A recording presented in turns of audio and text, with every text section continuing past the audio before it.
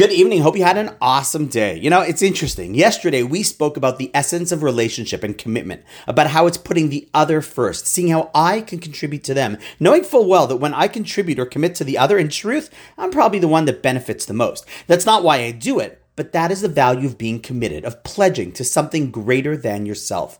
Well, ironically, today, I happened to take a pledge. No, not of marriage. That was done before the kids came along. And not to God. I reaffirm that pledge every single morning. And trust me, I get much more from my commitment to him than he gets from me.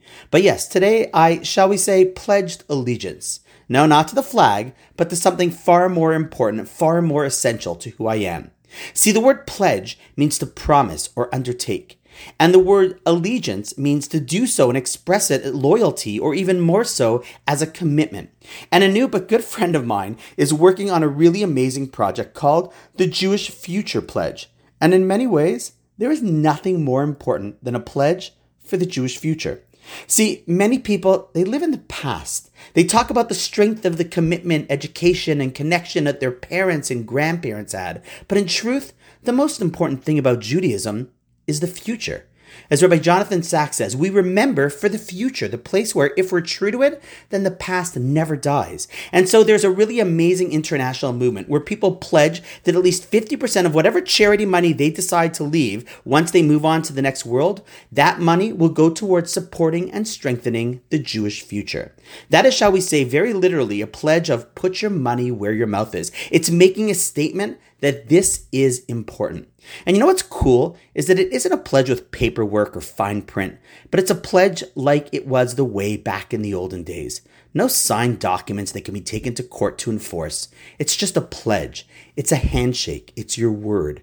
The way that the values of our people have always been, because a Jewish quality was and should always be honesty, reliability, and integrity. If you ask me, after 3,000 years, there is no greater privilege than pledging to keep our people strong. And that's why the Torah, when talking about tzedakah, says aser to aser. The simple meaning of the repetitive language is to emphasize that you should really give. But our Talmud explains the language of aser to aser to mean aser bishvil she'ta'asher. You shall give so that you yourself are enriched by giving. See, we gain by giving. So you want to join me? I'll put the link in the notes along with a really amazing video. Feel free to read about it. And if you choose to make the pledge with me, thank you. And let me know. It would be cool to hear if people have chosen to do it. Of course, obviously, if you have any questions, happy to help, although I can't really do that, but probably find you someone to do.